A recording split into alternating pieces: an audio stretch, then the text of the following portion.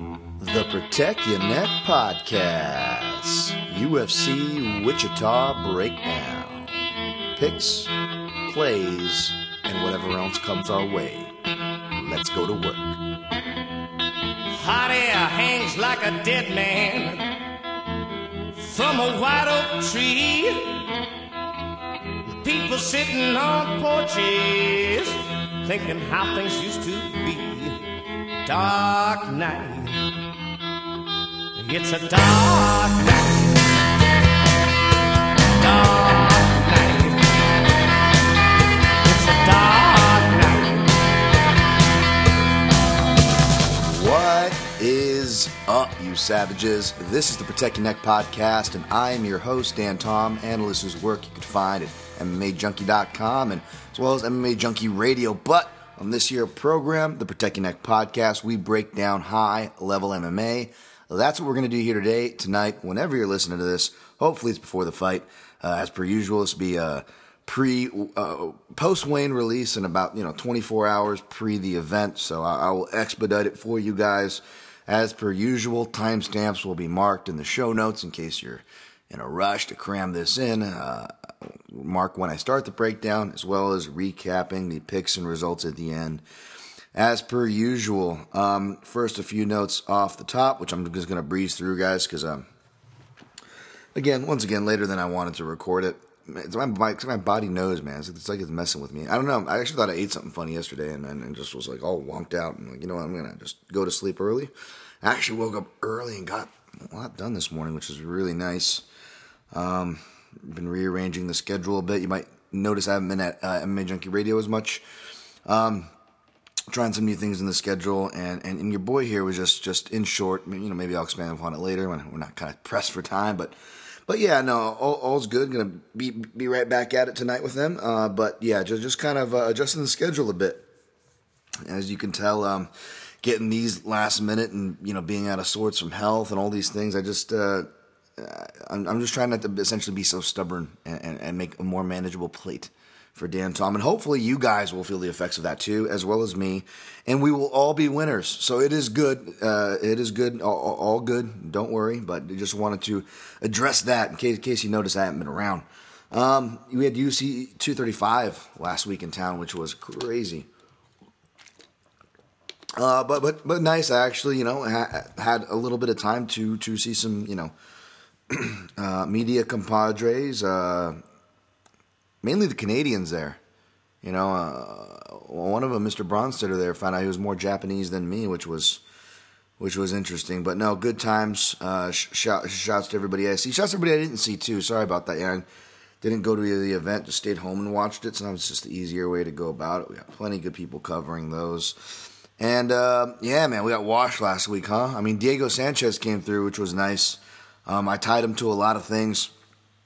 And I went like 6-6 on picks, so kind of got washed on my other dog picks there. And my straight plays, I kind of stayed away from favorites, for good reason, some of them too. But yeah, and yeah, Woodley and Usman, that was just annoying because I said I'm going to be really annoyed if the fight goes this way, because this is kind of how I predicted, Woodley to lose, kind of tying in the past history and whatnot. And then sure enough, I picked the other way and what happened. So that's just dummy on me, but either way, even if I got it right, I wouldn't be braggadociously bringing it to you like I told you so, because that's kind of gross, especially whether you make a pick or you don't, I don't know. But either way, that was, props to y'all if you picked and played Mr. Usman. That was just, feel-good moment, huh? Woodley's mom and Usman.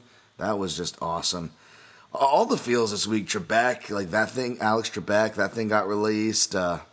Fucking BJ Penn fighting again. I'm like, this is like just too much emotion of sad, happy, and depressing, all at the same time. Yeah, BJ Penn announced he's going to fight again. Yay, that's all I'll say about that. And then, of course, we had John Jones, Anthony Smith, and yeah, that went to the decision for John Jones. My buddy Brian, I'm sure you saw that tweet. He was pretty pissed because he bet Smith. And I was all like, I win either way, man. I did some for fun parlays, and they actually stacked up pretty nice because I had Diego in a bunch of them and tied with some favorites and other things that hit. So going into it, I was like, I can win a couple hundred this way if Anthony Smith upsets. Or all the parlays I had with Jones. I'm like, that'll be good there too. The problem was I had Jones inside the distance. So essentially, I was thinking I had action too, which I rarely do. This was just one of those cards where I was just fucking around, like kind of like, oh, and these were like, I'm talking about like, $5 to $10 parlays. People, like, I make the day of, like just for fun shit. Like I play what I actually play on the podcast, but just for fun shit. And those actually added up, and we're all kind of lining up to hit. And of course, the one result that would make me wield no money from that was a Jones decision win. And sure enough, Johnny Jones, even when I give him the credit that's due, pick him and play him, he still lets me down, man. He's still son of a bitch. Anyways, that's it for the U35 recap. Thank you guys for tuning into that one. Thank you for tuning into these ones. And I do promise, again, things are getting done in this regard. Trust me, just getting stuff done in the personal life too, like taxes and truck repair and all that fun stuff that you just put off and put off and put off. I'm not going to touch on Punisher or its weird ending or how he just somehow like I was mad when I found out they were going to not include Punisher. I'm sorry, I'm just reading off notes here before I get to this breakdown, which I'm going to jump to in a second. And I was like, this sucks. You're not going to renew it. I was digging it, but I was going back and I'm like, you know what? I kind of remember why I didn't. Got a lot of questions. Maybe I didn't like it, strong word, but I'm just like, how many times is this guy going to get shot, fucking stabbed? Like his whole body should just be scar tissue. Like at the midpoint of the season, like this is ridiculous. Like I like the beginning of the season where Punisher's getting laid. You know what I'm saying? He's hitting on a bartender. I could follow this story. This is life after the punishing. All right. No, it ends with him assaulting teenagers. So we'll leave it at that. That weird ending. Trying to turn him into the Christian Bale Batman. Where's the sugar? Where is it? But anyways, seeing in decades, that's fun. But I got to get to Deadwood, really. I got to get to Deadwood and signing up for the Co-Main Event Patreon. I haven't signed on for any Patreons for podcasts. There's a free plug for the Co-Main Event podcast, but not even for the MMA stuff. Just for the Deadwood. It's something that's been long on my radar. And actually knew an actor from that show back in the day. That's another story for another time. We're gonna get to the breakdown here for UFC Wichita. Not quite the Montana territories of Deadwood, but Wichita, there we go. Somewhere amongst the United States Midwest for you non-Americans or ignorant Americans, such as myself. All right, we're going to go from top to bottom like we usually do in this podcast. Well, we usually don't do it that way, but recently we're doing it that way. I like it. You seem to like it too. As I'm going to pull up the odds, so hopefully they didn't quite go out, but I got to get to that tab. And it's going to be headlined by Derek Lewis, the Black Beasts, versus Junior Dos Santos. Boy, can I just start off by saying, the avoid list is practically this whole card. This would be on it, but it's actually not. But yeah, I ain't playing shit on this one. This just, kind of like Derek Lewis said so himself, and we've seen a million times. This just feels like one of those fights where Derek Lewis gets pieced up or lets, his opponent get his game plan going until he knocks them out. Now, I don't know how juicy that is to play on either side, whether you believe that or not, because the odds are Junior Dos Santos minus 210 right now is your favorite. Everyone's on weight, by the way. Everybody just made a weight. Check just before I got on here. It's kind of the timestamp when this is being recorded. And Derek Lewis, of course, your underdog, come back on him plus 175. Oh, yeah, baby. Derek Lewis. Yeah. Sorry, it's just automatically the mix between Derek Lewis and the Juggernaut from the old school viral video. The X-Men always pops into my head anytime I'm breaking down Derek Lewis footage. And it doesn't help that, it would sound like some really crude, wow, Dan, why are you just copy and pasting this, this ethnic-sounding Juggernaut on a poor old Derek Lewis? But you can't help it because if you watch the clip, Derek Lewis pretty much says the same thing as the Juggernaut, oh, yeah, I'm ready to fuck. Oh, my suit's so tight. My balls is hot. There's just way too many parallels with the old Juggernaut. Go look that up, people. Let me know what you think. Yeah, baby. I also do that with Justin Willis. Now we're just getting a little too ethnic there, but that's neither the case. I love both guys. Unfortunately, Derek Lewis must think, I hate him because I am picking against Mr. Lewis here. Once again, and what's annoying? It's funny. It looks like I hate Derek Lewis. I'm always picking against him, but it's like the dynamic is always the same. He's going to get outpieced by his opponent. His opponent's more technical in every way, but he has that one equalizing power. And being an analyst, and I'm using air quotes because for whatever the fuck that's worth, or just, more importantly, kind of knowing how I pick, as, longtime listeners probably do. I'm less on the opportunist side, more on the process side, kind of generally how it goes. I think a lot of people who within the similar grind are, I don't want to even say wired the same way, because that's another argument in itself. I think if you just consistently go through a process yourself, as in breaking down these fights, you may find yourself that way. I mean, we all have our proclivities, and it comes out in our picks and our biases. I definitely have mine, but yeah. And the ironic part about that is, like, one of the times I did pick Derek Lewis, I don't even know, maybe it did publish, but it didn't really matter because, like, it was before Junkie, and the fight didn't even happen. But I actually picked him to beat Fabricio Verdum when that matchup happened. For all the same reasons, Verdum can beat him in many ways, but I just thought he was going to knock him out because Verdum just fights careless at times, which puts, to put it politely. And then, of course, Derek Lewis is back, seized up. And that's big because not only is Verdum awesome, but he's one of those unheralded greatest ever guys who I used to champion hard, and I kind of dropped that after he got knocked out by Stipe, because that was just that crucial match. I tend to love heartbreaking stories like that, Like, same with, good old BJ and Edgar. You're like, oh, he gets past this. There's so many. Nope. And they just fall off this hard cliff, man. It's weird. Anyways, falling off cliffs. It's what people do. The fighting game. And we thought it happened to JDS falling off that cliff, and we love JDS, and he was one of those guys, just interviews back in the day, just lovable, just the nicest guy in the world. There's no way this guy would do drugs. And yeah, it's popped, and that's fishy, but of course, if you put your own tinfoil hat on or listen to the tinfoil hats of others and go back and rewind that,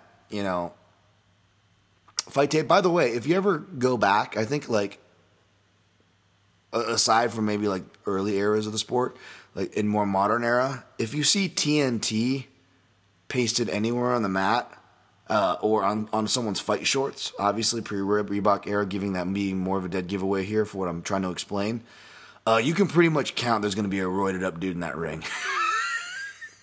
Especially in those Brazil cards. Remember all that TNT? And then especially when it's pasted on the fighter themselves. But yeah, that UFC Phoenix, at first, you go back and watch that first fight with Stipe Miocic, man, and Dos Santos is just jacked. And you're like, oh, he looks terrible when he goes and fights Overeem, and then it's a weird fight, and he gets caught. And the fight is less weird as time goes on, because you look at Overeem's style, and you're like, you know what, that outcome was probably much more plausible than we were giving it credit for at the time, right? Because I think when Junior Dos Santos originally called out Alistair, it was when Alistair was on his initial downfall and JDS was still kind of up there. So when the matchup finally happened, I think a lot of us still had that in our head. But then there was the layoff. There was that weird time, right? This is late 2015, where guys are making their adjustment period from USADA, we'll just say. And he gets knocked out, and it's weird. The physique doesn't really change too much or too down. But, let's just say he looks reborn against Ben Rothwell, who we'll get to later in this card, when he fights in Zagreb. And the performance does so too. And this sounds really cruel. Like, I'm really, like, putting some... listen, I love Junior Dos Santos, but at the same time, the guy did get popped by USADA, right? So, I mean, it's not... I don't know how out of play it is. I'm just pointing out the skepticisms of many. I'm a JDS fan. I'm picking him here. I'm still a fan of his for whatever the F that's worth. It shouldn't be worth much because I'm a media person and I shouldn't be technically a fan of anybody. But you know what I mean here, guys and gals and women. His style on paper, it should win maybe 7 times out of 10. And even at the stage of the career, I'll say 8 times out of 10 because... he's really quietly added some kicks on. Now, that could be dangerous because Derek Lewis knows how to counter off of kicks. So if he throws those naked, it'll be very dangerous. But Derek Lewis, especially from the body and the leg perspective, he's there to be kicked. So it's really this weird two-way street. And you tend to get more out of it than he does. But if you do it too long, Derek Lewis will time you come that third round and smash you, as we saw with Alexander Volkov. So that's kind of a weird plus negative there. There's always a chance that JDS maybe he decides to dust off his takedowns like he did against Roy Nelson and Shea Carwin, heavy punchers back in the day. Who knows? I said that the last couple of fights he didn't really do it, so we'll see. But the weird thing is too with Derek Lewis is I think that I'm surprised the line didn't even flip, but I'm not surprised that it's closer or got closer because the Derek Lewis hype's always kind of been high for hardcores. Now it's kind of high on the mass population, right, from that appearance. But then you got to wonder where Derek Lewis is at. A guy who's always talked about retiring, you can't get a straight answer from. All the answers that have varied have all pretty much ranged around him not training that hard or, citing how poorly he trained before. But then we'll kind of give those same answers, like how hard is he training? Obviously, he's probably training a lot harder than he leads on, The alleged possum playing goes on with his questions, not just his fight style. So I'm not taking that too literally, but you also have to wonder, how serious can you take the guy on the other hand either, right? Normally walking around 285 and, it's back issues. It kind of draws a parallel there, but he doesn't, when I asked him about it, when other people asked about it, he seems to blow it off, but you look at it, he's not that big he's a big guy, but he's not as big as he's supposed to be. Like, you look at his earlier career when he's hitting, the armbar, the ninja armbar on Raheem Cleveland, or fighting back at Legacy. He's much more slim, but he cites he got some back issues about mid-career, and that's probably when the weight goes on, right? You see him not really go for takedowns much at all, this UFC career, unless they're just like, he's just muscling guys down. It's in some kind of transition. And now he's talking about being at 285, having to cut down to 265, for the last couple of years. And so I don't know what kind of gains he's making in that area. And does the payday, there's a big payday. It's a kind of a fast turnaround. I figured a guy like him would sit down on that. He's just coming off a TV show, some other stuff. Life's pretty busy, chaotic. He was citing some family stuff. Hey Benjamin, you wonder how that's going to affect him. How serious does he take it? Coming in. So it's just hard to be sure. I'm going to take Junior Dos Santos, no plays here, guys. Long explanation for that one, but hey, this one's going to be fun. Curtis Millender minus the favorite minus 120, and your underdog Elizeu Zaleski Dos Santos plus 100. Kind of stayed there, and I get it. I think the smart move is to stay the F away and enjoy this fight. Who the fuck cares wins? But it's an interesting one. I think a lot of people are going to be on Dos Santos, whether they're playing him or picking him. One, because he's the dog, and two, he's the more popular guy amongst hardcores. I, amongst many on Twitter, have been championing this guy for not getting the credit he's been deserved. You've heard the cases. He's been buried on prelims. Dos Santos, the Brazilian. And now he's finally getting a main card and a co-main spot. The problem is it's against another good guy who, I don't know, the style is going to be great for us, but I don't know how great it is going to be for Dos Santos.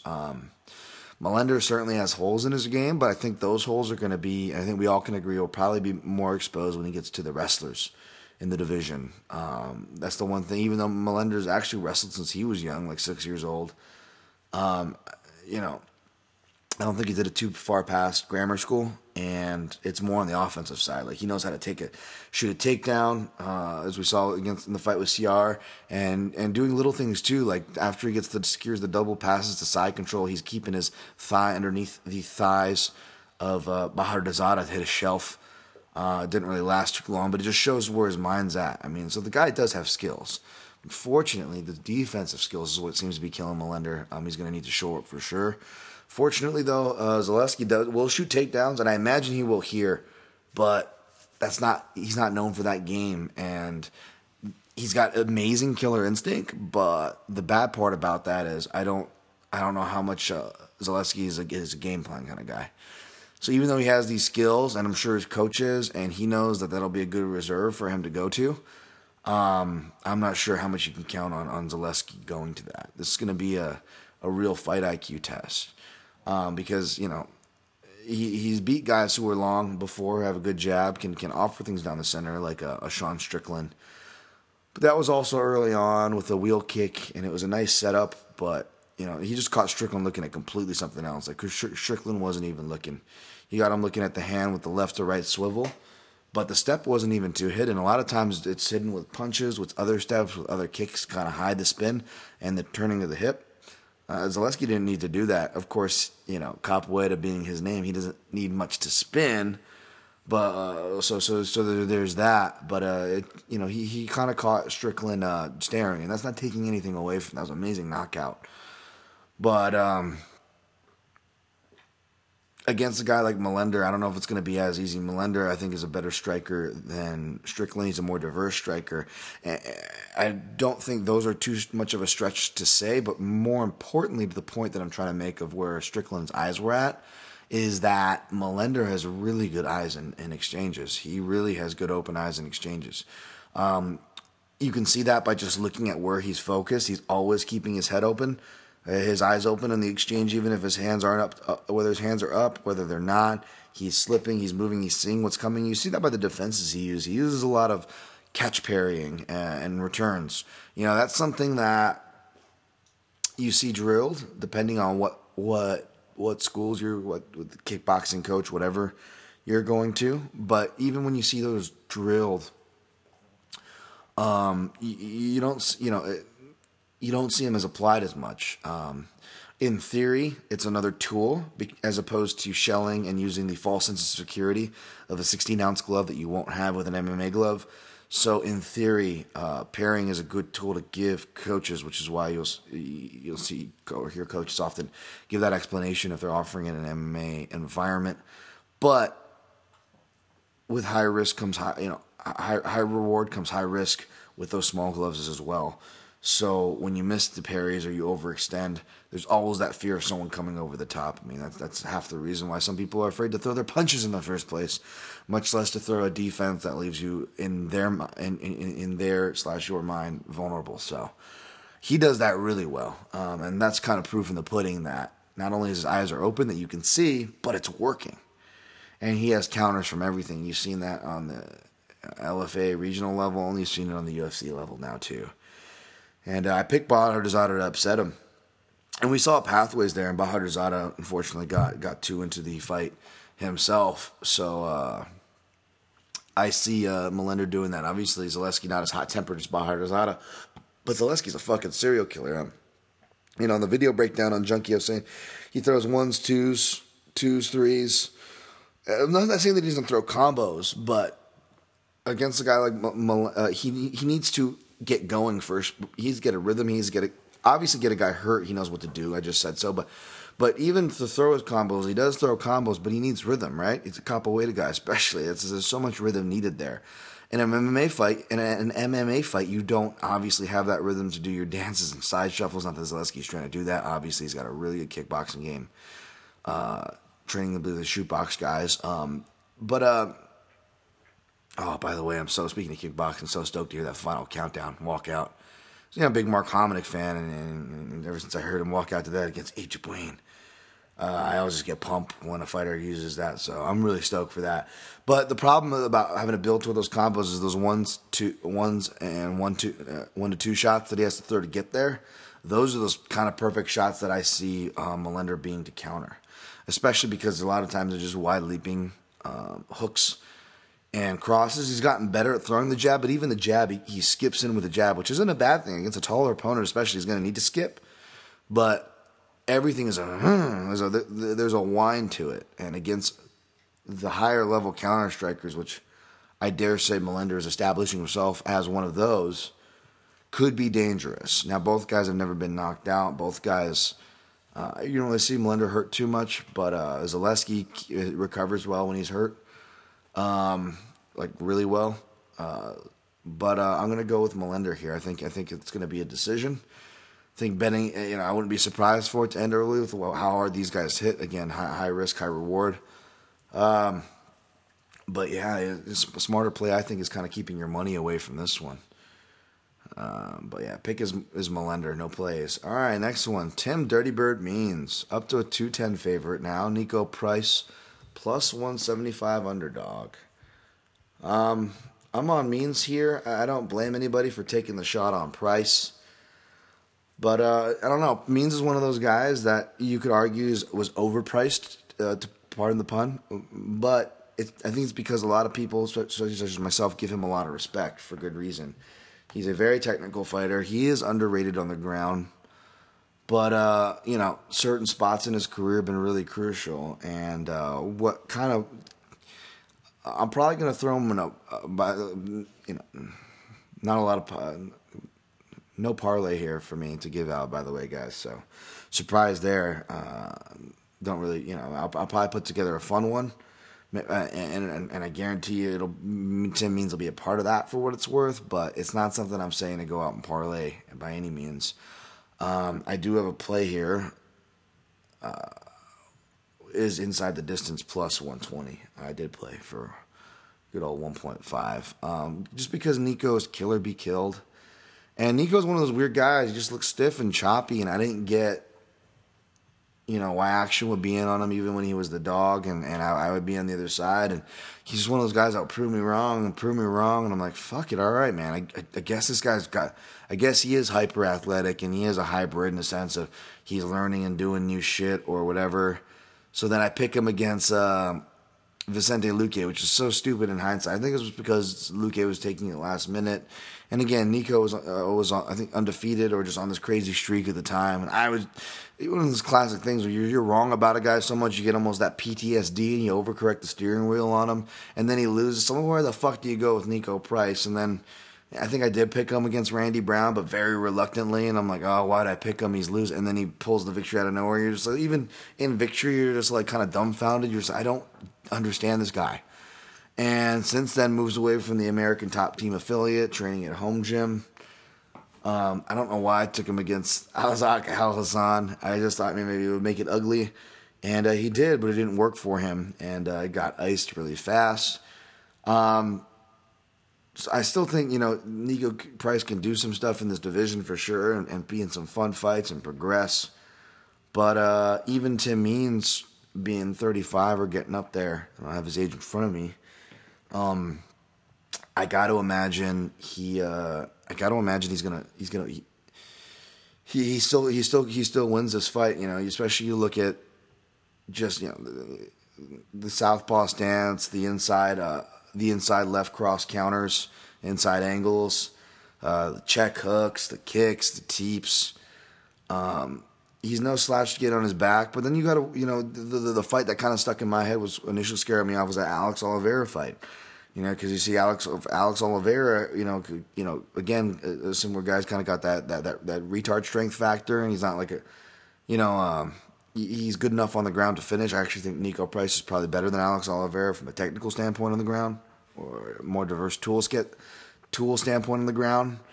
But yeah, you just saw that, and that was a weird performance. But you listen to Means, who's not really a guy to make excuses. That was one of those fights where he bad weight cut, flights delayed, didn't land till this time, etc., etc.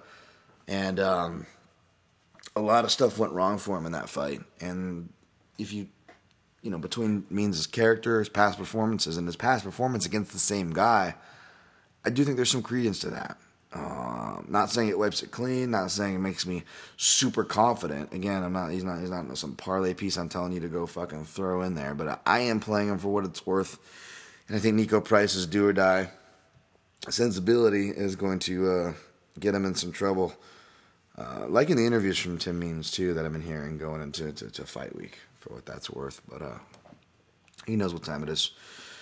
All right, next fight, Blagoy Ivanov. Minus 125 versus Big Ben Rothwell. Plus 105. I'm surprised Ben Rothwell's not a bigger underdog, being that he's never really gotten respect from the odds makers and the giant layoff. And, say what you want about Blagoy. I like boy Ivanov. Dan, that's not his nickname. Mr. Ivanov, what would you like? Blagoy, I like boy. Mr. Ivanov, we don't serve that here?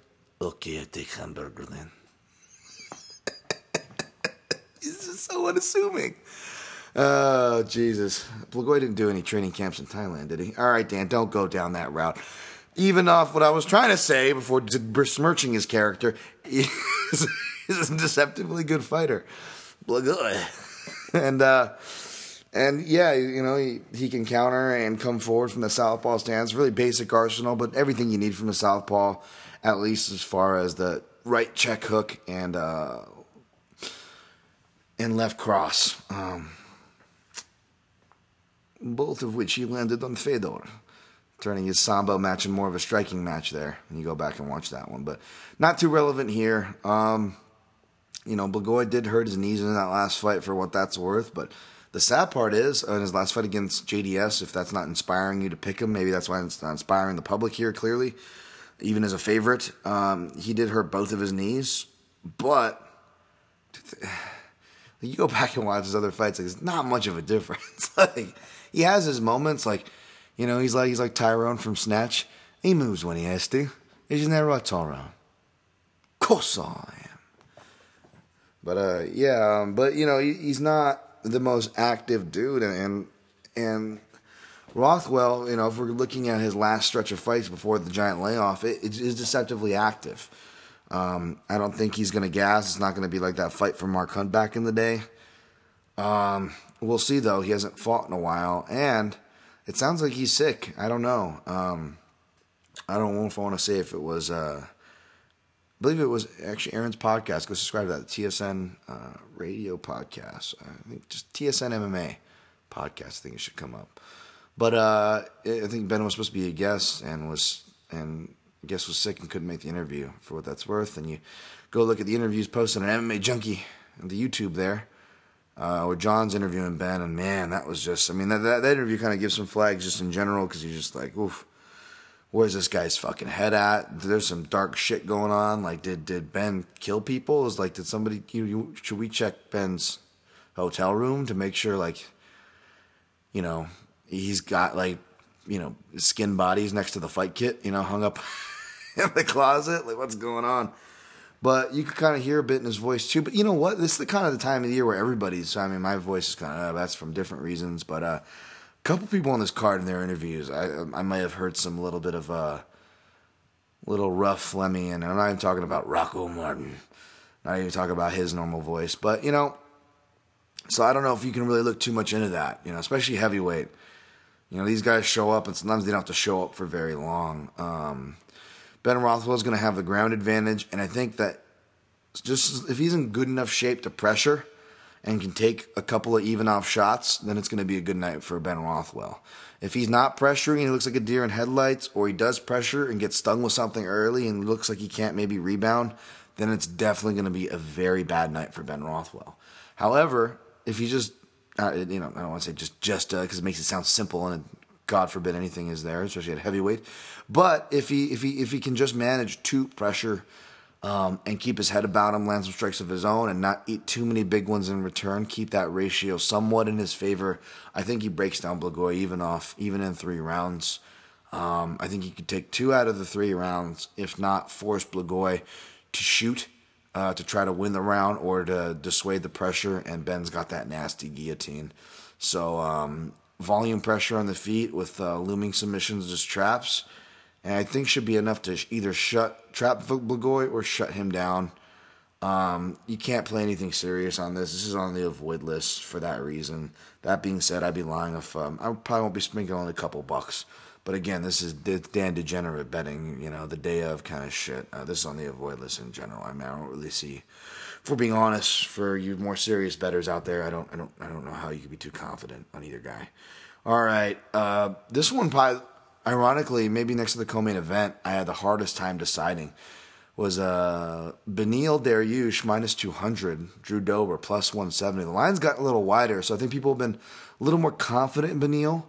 And I was too. I submitted him for my staff picks, but this was one of those ones where I was thinking I might go back and change. Dober's a guy I've always kind of given love to on certain matchups. Actually, the last time I did as a dog was against Aubin Mercier. And I'd argue we saw why. He was able to stick and move and drop him early, but of course, got caught in the grappling. Which I got to imagine a big part of people picking Dariush, but Dariush, it's so easy to overrate his stand-up because his stand-up was so underrated coming in. And then once he finally started getting respect, he suffered that string of knockout loss, draw, knockout loss, and even, so I think that kind of took the wind out of some people's sails. But you got to look at the competition there. Barbosa, Dunham, who people don't give enough credit for, even late career Dunham, is still not an easy guy, unless you were maybe going to the body at the very end there. Like, that was about it. He was going to pretty much fight back through anything. He showed in that fight. But yeah, it's real interesting. You go back you look at their record against Southpaws. Like, Dariush has a winning record against Southpaws, but you could argue that he has a losing record. Like, this one actually is worth pulling up here.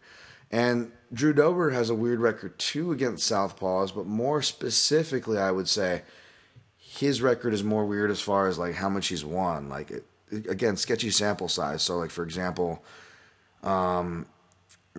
Ramsey. That was Orthodox off. Carlos Orthodox, Rocco Orthodox, Cruikshank switch. Did well there. Jim Miller, he beats, but, Jim Miller is better than people give him credit for, but it's also a later career Jim Miller. And this is also Jim Miller when he doesn't have his diagnosis. So this is one of the stretches that he cites where he's fighting through the, Lyme disease. And you can totally see it. Like, he's gas after around here. And he almost finishes Beneil a couple times in that round.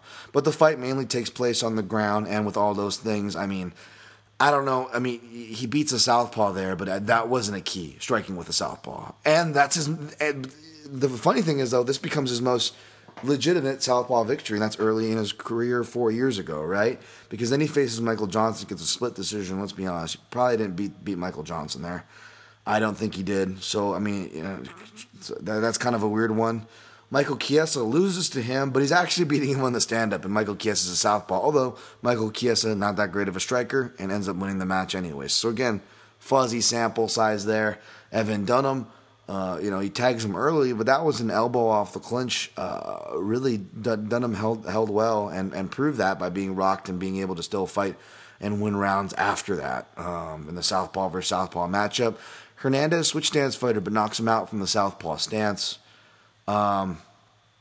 Moises will switch stance, mainly orthodox, and obviously it was a grapple-heavy approach. So it's weird. And yeah, he's got a lot of southpaws to train with, but I don't know how much he's training with Hoffa still. He's got Gastelum a weight class up. So I don't think he's going to be bad against southpaws. I'm just saying it's a deceptive sample size when you look at Beneil's. Where Drew Dober, it's funny, he lost Alban Mercier, who was a southpaw, but again, he was beating him on the feet. Knocks out Jason Gonzalez, who's a southpaw, so, there's that. Leandro Silva's a southpaw, but he's goofy. He'll switch stances. He just does weird things that I can't understand, no matter how many times I try to break down Leandro Silva. And, of course, he landed that brutal guillotine, right, on Drew Dober for the no contest anyways. Loses to Nick Hine. That was a short notice fight. And he got cut early, but was doing all right, but just kind of running into the same stuff. And that was early Drew Dober. Sean Spencer, orthodox boxer, loses to him. And Tony Sims beats him, who's fought a lot from southpaw stance in that fight, switch stance. And if you actually go back and watch that, as before UFC, I'd argue Tony Sims won that fight. So it's like between Drew Dober, the fight that being questionable that got him in, to his win over Scott Holtzman in 2016, you could argue that he didn't win a fight from there because he has the no contest and is the only thing other than a loss. And Jamie Varner, where I think, isn't that the one where Jamie Varner, that was like Jamie Varner's last fight, and Jamie Varner's ankle gives out in the first couple seconds and he kind of just falls into a rear naked choke or something like that. I mean, yeah, but credit to Dober, he's turned it around. And I think that's what kind of catches people by surprise. And I picked him against, I think I picked him in his last three. And, he probably should have won those fights. The Camacho probably being the hardest, and it showed because that thing could have gone either way. It says unanimous, but that was a competitive fight.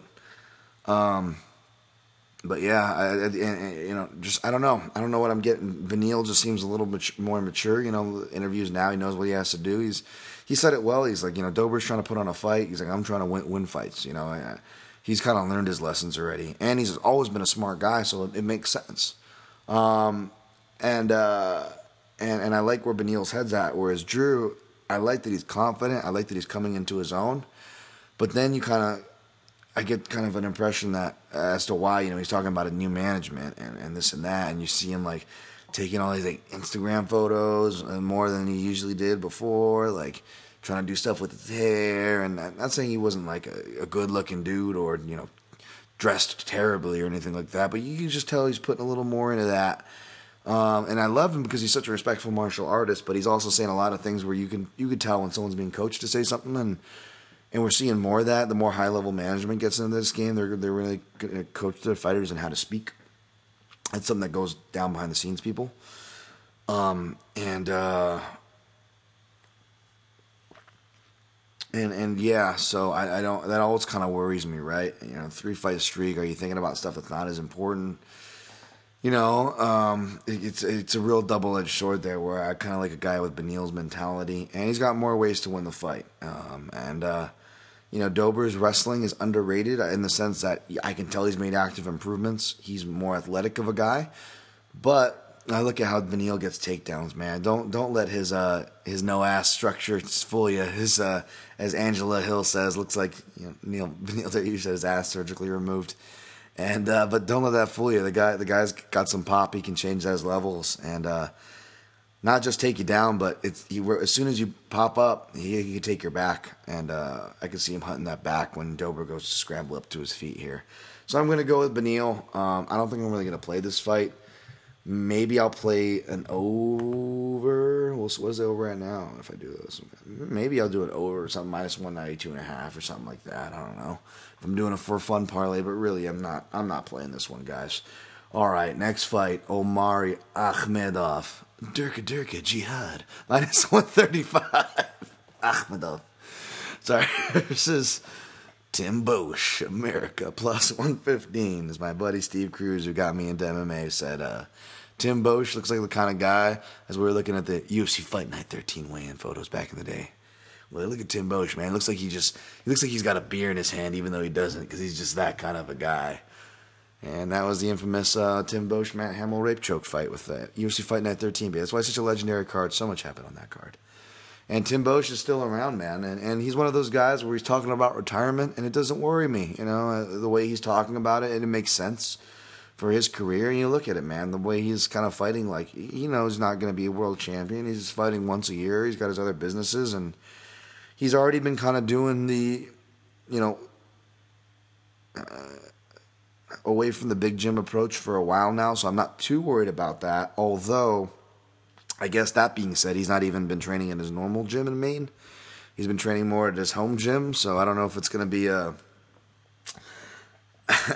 old Glover's Garage reference, 2.0 or what. But by the way, like, if someone wanted to make like low key MMA shirts, that were just like, they look like normal, like, not Abercrombie and Fitch shirts per se, but they look like normal shirts, but they were just kind of subtle cues to like MMA, like I could totally see that being one, like Glover's Garage, Estate 2013. You know what I'm saying? Like, how cool would that be? Glover's Garage. By the way, I'm not too worried about it though. Listening to Tim Bosch's interviews, he sounds like he's in a good place. Although what did kind of worry me, I don't know if this was with James Lynch's interview or someone else's, but he's talking about his business, and he was like, I was selling snowballs out here. It's like, what, Tim? And he like references it. It's like, I'm slinging snowballs out here, and people seem to be liking them. And it's like, oh, they taste good, like making people happy. I'm just like, holy shit, because I grew up in the age of Clerks where, snowballing is, oh, Jesus. Do I really have to explain snowballing to you kids? Anyways, I think Tim gets like, literally like, it takes him like 4 or 5 questions in before he finally like says shaved ice. I'm like, thank you. Maybe because I come from Hawaii where we go, oh, you guys shave ice, Matsumoto's, the North Shore. But yeah, shave ice is how at least I'm familiar with it. I'm like, oh, shaved ice is what he's selling, because Tim, especially looking the way you look, you're saying you're going around Maine selling snowballs. I mean, Dan Tom's head and perhaps others are going to go in other places, especially if they've seen the movie Clerks. He likes what? Having it spit back in his mouth? Jesus Christ. Anyways, you listen to the interview with that in your mind, it becomes hilarious. And low-key on MMA Junkie Radio, if anybody ever says something with sexual innuendo, if you're looking at the live stream, most times you'll see Dan Tom just kind of nod his head doing the yeah. Because I'm 9 years old with my humor. That's why, folks. Anyways, I didn't even think I broke down anything in this fight. Both guys haven't fought in a while either. I like this style, and Tim Bosch seems to like it too. Seems to have him broken down pretty well. It's a power double. It's check right hook, left overhand, or check left hook, right overhand, power doubles from Omari Akhmedov. He's training at American Top Team, but he's always trained at big gyms. And he's always kind of had a propensity to gas a bit. He's had a couple surprises at 170 and 185 where him just outlasting his opponent seemed to either get him the win in the Abdul Razak Al Hassan, just outlasting, or at least get him a draw with Marvin Vettori, I believe last time we saw him. But I don't know, man. I think that if Tim, it's not the safest bet. It's going to be crazy, especially that first round, and Tim knows it.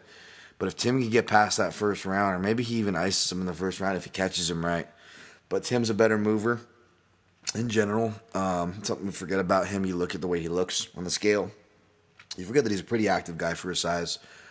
And I think it's going to do him a lot of favors in this fight. And he's aiming for the second round finish because he knows Omari gasses. I'm thinking more of a third round. That's right, D-Love. That's right, Derek Love. I played round 3 Tim Bosch.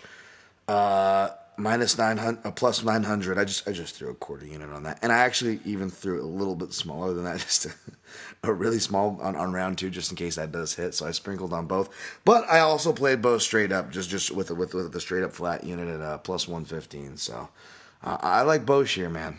Call it. I know I've been kind of bad at a lot of these fights where you pick the veteran guy to upset, but I don't think this is too much of a stretch here, especially against Dirk Jihad. That's terrible. Akhmedov. All right, next fight. Anthony Rocco Martin, minus 210 versus Sergio Moraes, the Panther, plus 175. The happiest guy versus the most chip on the shoulder, angriest guy. What did they do? They paired them together, baby. I don't know if I've been hard on Martin. I think Martin's been hard on your boy here, if anything, in the past. But no, I've picked against him before, but I felt like I've had good reason to.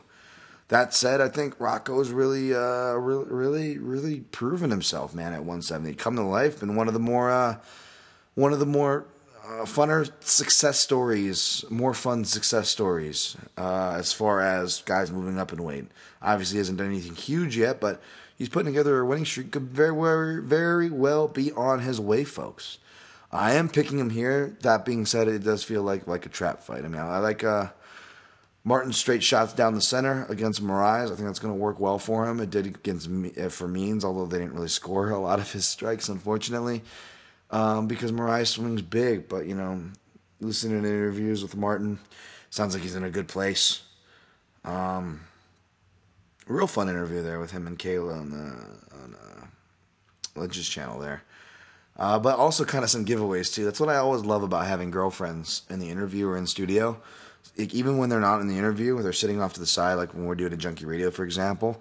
Whenever questions get lobbed, you can always look at the girlfriend as a truth detector. Goes to this all the time, because they will kind of nod, if you're on point or not. Like they'll kind of give the look, And guys in their relationships know this. They're all. Your ladies are always calling you out on your shit, right? And it was funny. Some of that was going on. So, in other words, they know that Martin's got to keep his hands up here. Moraes is real underrated in that sense, but he can also be hit too. He is getting older. And Martin, is showing that he can stop guys later in his career. Grappling-wise, I don't think he wants to mess with him, though. He said it his best himself. He doesn't want to get into a pissing contest with Moraes. And I can see why. I mean, that's kind of why people like myself are so big on Moraes against Ben Saunders. I love Ben Saunders to death. A lot of us do. And he's a talented grappler. First guy to get on Plata finish in the UFC. Black belt in Brazilian Jiu-Jitsu. But there's levels to it. And Moraes is on a different level now. Martin said it's not in the gi, and that is true. But I would say Moraes, he is so goddamn good in the gi and has shown that he can finish in crazy scenarios. He just hasn't pushed for jiu-jitsu probably because his wrestling's not that great. But when he's on the ground, it doesn't matter that he's not in the gi. He can submit, and more importantly, in his last fight or second to last fight, I don't have it in front of me, but Moraes showed he can control when he needs to as well. He will play, positional based, boring jiu-jitsu to win a round. He's shown that he can still do that. And against a guy like Martin, when you look at when he looks at guys who are smaller at 155 and less grapplers in his mind being able to do that to Martin, that was a different Martin, granted. But I'm just saying that I got to imagine that Moraes is going to draw confidence from that.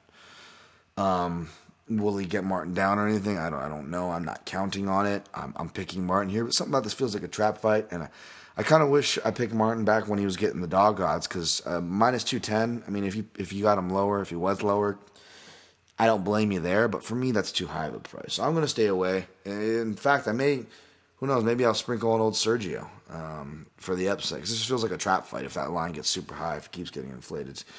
It's not super high, but for me, for what this matchup is, too high for me. I'm staying away. Not necessarily in the avoids list. If you like an angle on there, I don't blame you. But I'm not. I'm avoiding it for now. So, all right, Yana Kunitskaya minus 185 versus Marion Renault plus 160. Was actually leaning toward Renault, especially as a dog going into it, but. Between Yana showing her wrestling improvements, Extreme Couture actually showing upgrades there in her last fight to Marion Renault, kind of just dropping the ball.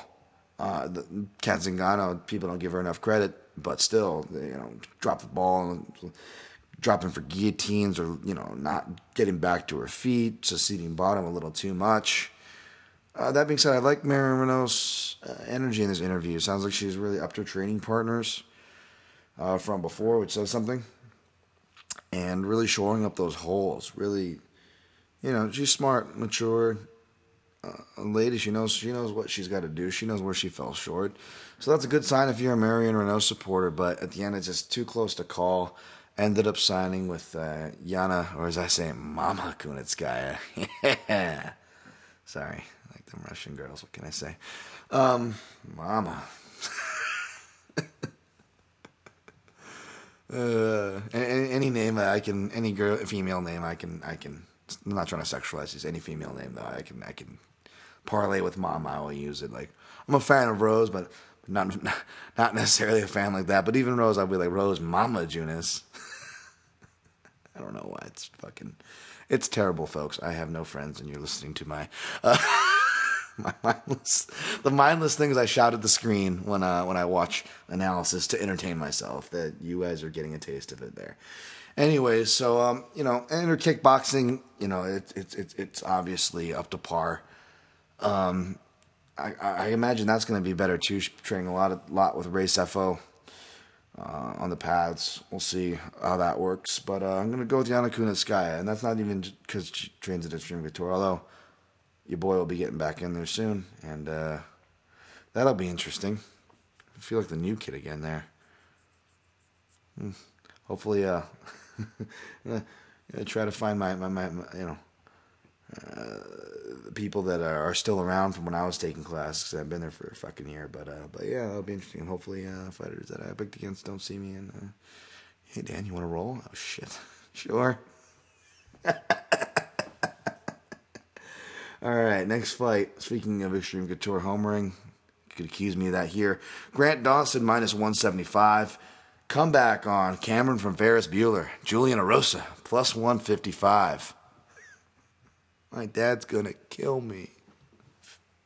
This is Sterling Peterson with the Chicago Police Department. Shouts to the old school Ferris Bueller fan. 9 times. 9 times. That was a great drop there. 9 times.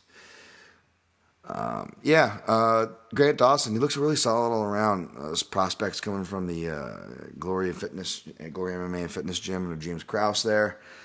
It looks all around, man. Forgot to check if he does any wrestling or not, but it's got some solid wrestling. Looks like he knows what he's doing on the ground for sure. Solid kickboxing. Just one of those kids solid everywhere, man. I can see why he's the favorite here despite the less experience. The record's definitely much more impressive. But honestly, I did forget the Extreme Couture stuff. I would go with Arosa anyways. I know I'm going to be going with the same theory that got him iced against Devontae Smith, but as we can see, Devontae Smith, pretty special, more than just your one-punch guy as well, I would argue. So I think that will age better for him. Rosa really only been stopped twice. Kind of relies on his chin too much, which is why in hindsight he's gotten too much trouble in that fight. But now he's back at 145, massive for the weight class. Full training camp too. You know, you guys say this a lot, but I believe he's one of those guys that he hasn't lost with the full training camp. We'll see about that, but either way, full training camp, a good sign. Southpaw, weird style, hard to get ready for. Although he's probably got James Krause, probably makes for a good partner there. Still though, Arosa's kind of hard to catch. Even if he does catch him, will Dawson be able to submit him?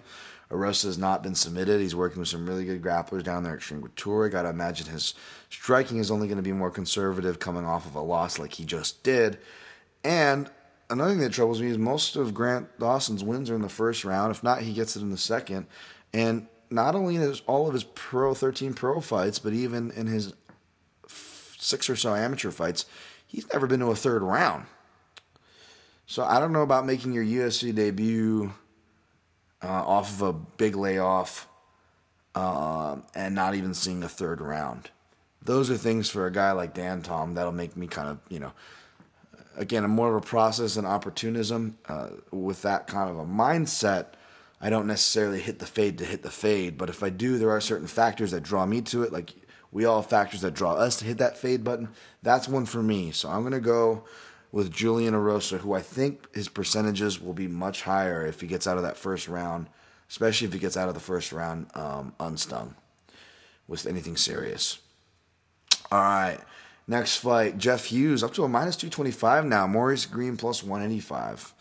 I guess I see why. I didn't do too much tape study on this one because Green was the guy that came off of the Ultimate Fighter series, so I barely even researched his last fight, and then I just watched that. Obviously, he fought Glory before that, but also one of those tall guys who I think the leg dexterity and the long limbs parlays to the submission game, and they find they have a good submission game because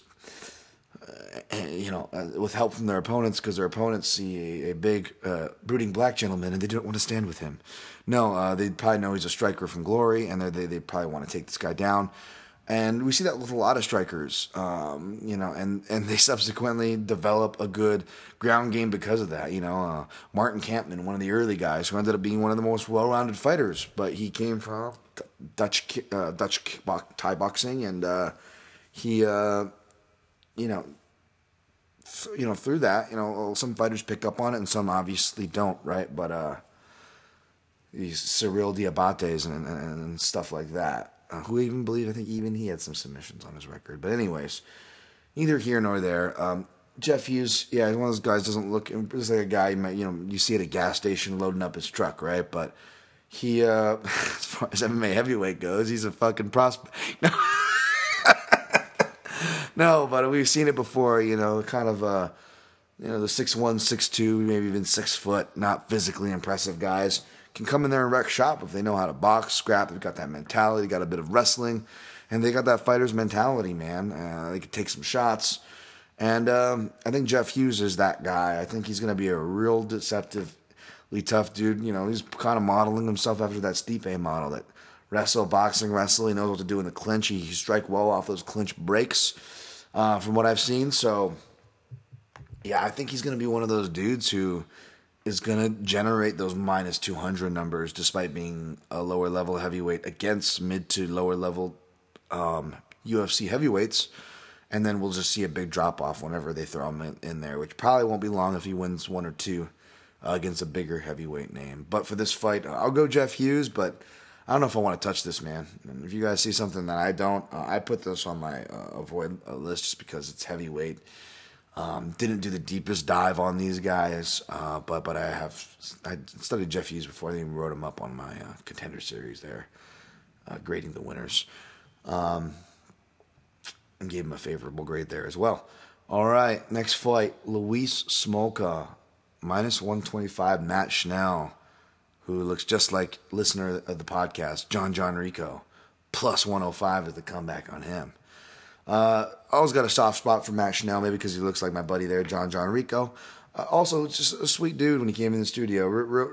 You can't help but not like the guy, and you kind of see why so many fighters like him and take him in. And he is kind of a self-admitted nomad himself, so he kind of travels around and training a lot at CSA with, which is a really good camp in Northern California there, as well as getting a little bit of work in AKA from what it sounds like. Determined, doesn't have to cut the weight, though he's not the biggest, 135 despite his frame. Smolka is a guy that would fit more well into the frame, and it sounds like he is too. Oh, it seemed like it, man. It just seemed way too. I mean, the guy's fucking my size, 5'9". He's cutting to 125. Like, what the fuck? So 135 is at least a little better. He's training with Colin Oyama down there, Team Oyama. So. Whereas, it's funny, he's training with Colin Oyama, whereas Matt Schnell, Darren Oyama is his grappling coach, UFC vet there. Japanese guy, brah. But yeah, I actually got Luis Smolka here. Been a big fan of Smolka. Was surprised to see this number, maybe because, the sketchy stretch for sure. He goes over to China to get a win, but I mean, even for people that were sketchy that if he would get that win or not, it's one of those things where it's like, oh, Smolka, he could probably even lose to the Chinese guy, but then if he beats him, Sumaderji, I don't know how much credit he gets, and I think that was the keys here. And yeah, he lost to quality guys while being, boozing it up and just not really taking care of himself. And Schnell, I don't know if I picked him against Naoki Inoue. I think I picked Inoue, but Schnell was certainly live there, man. I do remember that, and he proved that. He got the split. Good for him.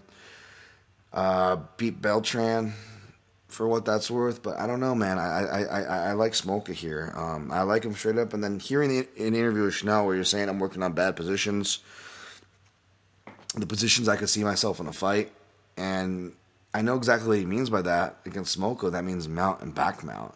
And he should be working on those things, but the fact that that's one of the first things that he's saying, or that he's admitting that at all, is kind of a flag for me. Because we've seen a lot, at least I have, where a guy in camp can work too much of the bad positions, and the worst case, you could do too much worst case scenario work, where they just have the worst case scenario in their head. And I wonder if that could happen with Matt Schnell. Especially in a fight that, regardless of where his mental state's at, I do see Luis Smolka being able to get into these entanglements. Matt Schnell can certainly has the techniques to sting him and stick and move on the feet, but he's going to have to, in my opinion, aside from obviously like score a knockout or something crazy like that, he's going to have to really sting him hard and get him off his game in that first round. Otherwise, I see Smolka in rounds 2 and 3 kind of just a snowball effect, possibly finding a finish. But for minus 125, I mean, call me crazy, something maybe I'm missing here, but I took the shot on Smolka. He's one of the few chalks I took straight up, so I put 1.75 for one minus 125. Yeah, I took a shot, on that one. So it just, I don't know. It doesn't seem like that crazy of a fight or volatile of a fight to me for that close of a line. That doesn't match up. So I'm gonna go with Smolka. All right. Next fight may have another play too. That's right. Alex Morono minus 175 versus Zach Otto. Oh, the barb. Oh, fuck that. Oh, I'm really glad about this play now. You can't be the barbarian with Tim Bosch in the league, especially now you're on the same card as Tim Bosch, Zach. Plus 155. I love Morono's attitude, and for that guy to not like a dude kind of says something. And I don't know, like, I never really kind of saw it before, and it's funny, man. I never saw it before, but between Zach Otto's last fight, the commentary on it, which could seem unfair, to Alex Morono talking about Zach Otto, which I don't know if it could seem unfair because Morono's such a fucking well-spoken dude. But things that I usually wouldn't bite on or anything, I kind of see that, like nothing against Otto at all, man. Even when he knocked out my guy Mike Pyle, all respect to him, man. We had him in our studio before that fight to interview. He was a super respectful guy, but in some interviews and some things, I don't know what it is. Maybe I could kind of see that arrogance sometimes in that about him that kind of pissed off Morono, that made it personal for him here. And that does worry me because Morono can get too aggressive and tunnel vision. We saw that in the Jordan Mean fight. The good news is he was very critical and very aware of what he did wrong. And he had a really good explanation because you're like, well, how could this guy forget how to grapple and get up? And he admitted he was so tunnel vision, he kind of got away from that. Now, I still kind of get worried about in future matchups for Alex Morono because, he's talking about wanting to kickbox and go to Thailand. Maybe he almost did some stuff with Glory, I believe. And I'm looking at him, and I know he has the Taekwondo background, and he loves to strike, and he's got some deceptive power, but you look at him, and you're like, I don't know. He doesn't scream striker, He's more of I think his strength is being a scrapper in an MMA fight and having that Brazilian Jiu-Jitsu black belt to where he can make things scrambly on the ground just like he makes it scrappy on the feet and make it a dog fight. Like, I don't know. There's a lot less dog fighters in high-level striking. And we don't have the obvious athleticism and reach and other attributes. I don't know that. Anyways, but I'm not trying to criticize Morono here or anything, but what I'm saying is if a guy has that in his heart, you got to worry about when he faces more heavier hitters. Like if you put him against like an Azak Hassan, for example, which I don't think would happen. I think they're both. I don't even know if Azak Hassan's training at Fortis or not, but yeah, he's training at Fortis now, which is good. That's another thing. Morono was running his own camp self-admittedly. Now he's under Saif Saud, and he's got that. And I understand, man. You perform better when you have that good relationship with the coach. And that's something so important. It's so not rare, but it's not talked about enough, especially in these kind of analysis where we're breaking down fighters and their abilities to perform, because most fighters don't have that. And that's the scary thing, and they're still out there performing, guys. So when a fighter does, it's a good thing. And I think we're going to see more of that from Morono, more uptrend from him in that regard. Again, is he going to be a world beater or ranked guy? I don't know about that. But against Zach Otto, I think so. Because the other thing about Zach Otto, and again, I'm talking about the arrogance thing or whatever, those, which may sound arrogant of me to even kind of humor, but it was something that was spoken about in interviews. And I'm just saying I could kind of see it because it parlays into another criticism. He was getting kind of in his last fight, which I was with the media for that. I kind of narrowly scored it for Grant. It wasn't a robbery, but I did score that for Grant. Of course, Zach Otto got the hometown split. But it almost sounds like, which definitely could happen, unfair analysis or whatever, what have you. But they're saying it almost looks like, Zach Otto's scared to get hit or doesn't like to get hit. That's like a serious criticism, right? Like, you don't just throw that one out lightly. But we've heard it thrown out on champions or big athletic guys, and it's held to be true, like a Brock Lesnar, right? So it's not that it's an unfounded or necessarily even unfair criticism to throw out there. And you really looked at it, and they're making a good case for it. And it was something that I didn't really notice. And you go back and watch Zach Otto's footage, and yeah, there is a little bit of that, He is a guy that maybe needs things going his way. And you look at it, you look at the way he's kind of managed his career, kind of running businesses, kind of fighting at his own pace, wanting to be in control. Maybe he's type A, comes from Air Force Academy, military, played football. Maybe he has the jock ego. He's used to being the strong man. And we see that all the time, man, when you're not. I don't know, when the guy doesn't show that he's scared. He's got pop in his punch, and he's in your face.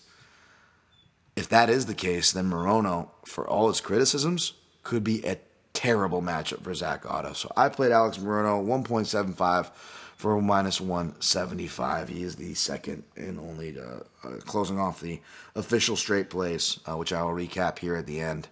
I got Alex Morono. All right, last but not least, we got Alex White, who, you want to talk about serial killer Sling Blade. Here you go, folks. Minus 140. Sling Blade. Dan Moret.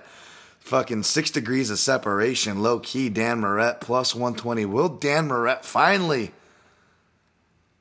beat somebody who has UFC in their resume and therefore putting a UFC win in his resume? Or will Dan Moret continue his trend of only losing the guys who have UFC somewhere in their resume, no matter how poor they were, no matter what weight class they fought at? Because somehow Dan Moret, who's a big 155er at 6 foot, somehow has a loss to Luke Sanders. I know Luke Sanders used to fight at 145, which is only a division apart, but man, it's like, did Luke Sanders just take a short notice fight, not cut any weight, and walk in at fat at 153, whereas like Dan Moret killed himself to get there 156, and it was one of those fights. Somehow Moret still lost. Like, I don't know. I didn't go back and watch that one. I don't even know if it's available, but I have watched Moret's stuff before, and I actually wanted to play him here, guys. It's on my fights to avoid, but I'm actually picking White to get back on track here. Must win. He has been traveling around to train, although by the sound of it, I don't know how organized that traveling really has been, or how long it's been. So I don't know what to expect from that, folks, but he's trying to get out of his comfort zone for what that's worth. Fortunately, he's got a mixed record himself against southpaws, which is what Dan Moret is. More specifically, southpaws who maybe want to grapple with him, right? That's what Dan Moret's going to want to do, get him against the cage. Dan Moret's got plenty of southpaw. In the southpaw versus southpaw matchup, I actually favor Dan Moret. He's training the MMA lab. They've got a lot of southpaws there. Maybe one less without Brian Barberina, but he's got guys like Benson Henderson, who he has been training with and whatnot. Alex Caceres, other guys. A lot of southpaws in that camp. So Moret sounds really dialed in. He knows he's 32. It's do or die time. So I don't know, man. It's close. It's on my avoid, but I also say maybe dog or pass. Like, if I'm doing degenerate shit and just throwing a couple bucks on certain fights to keep interest, my couple bucks would go to Dan Moret in this case, even though minus 140 is low enough to play for the guy I'm picking to win. Just because I think he's athletic. He is going to be able to land his shots. Moret doesn't have the best defense. White has serviceable, which is being super kind, takedown defense when he's against the cage, but he can get stuck there. So even though I can see him defending the level of takedown that maybe will come from a Dan Moret, I could also see him getting stuck there too, right? And neutralizing, nullified, and frustrated. So it's going to be a tough fight. I barely slide toward White here, guys, but it's on my avoid list for that reason. All right, recapping here. I have Junior Dos Santos beating Derek Lewis, but I'm avoiding any plays there. I don't suggest you guys play that one too heavy unless you're on the dog. I've got Curtis Melender, the favorite, beating Elizu Zaleski Dos Santos.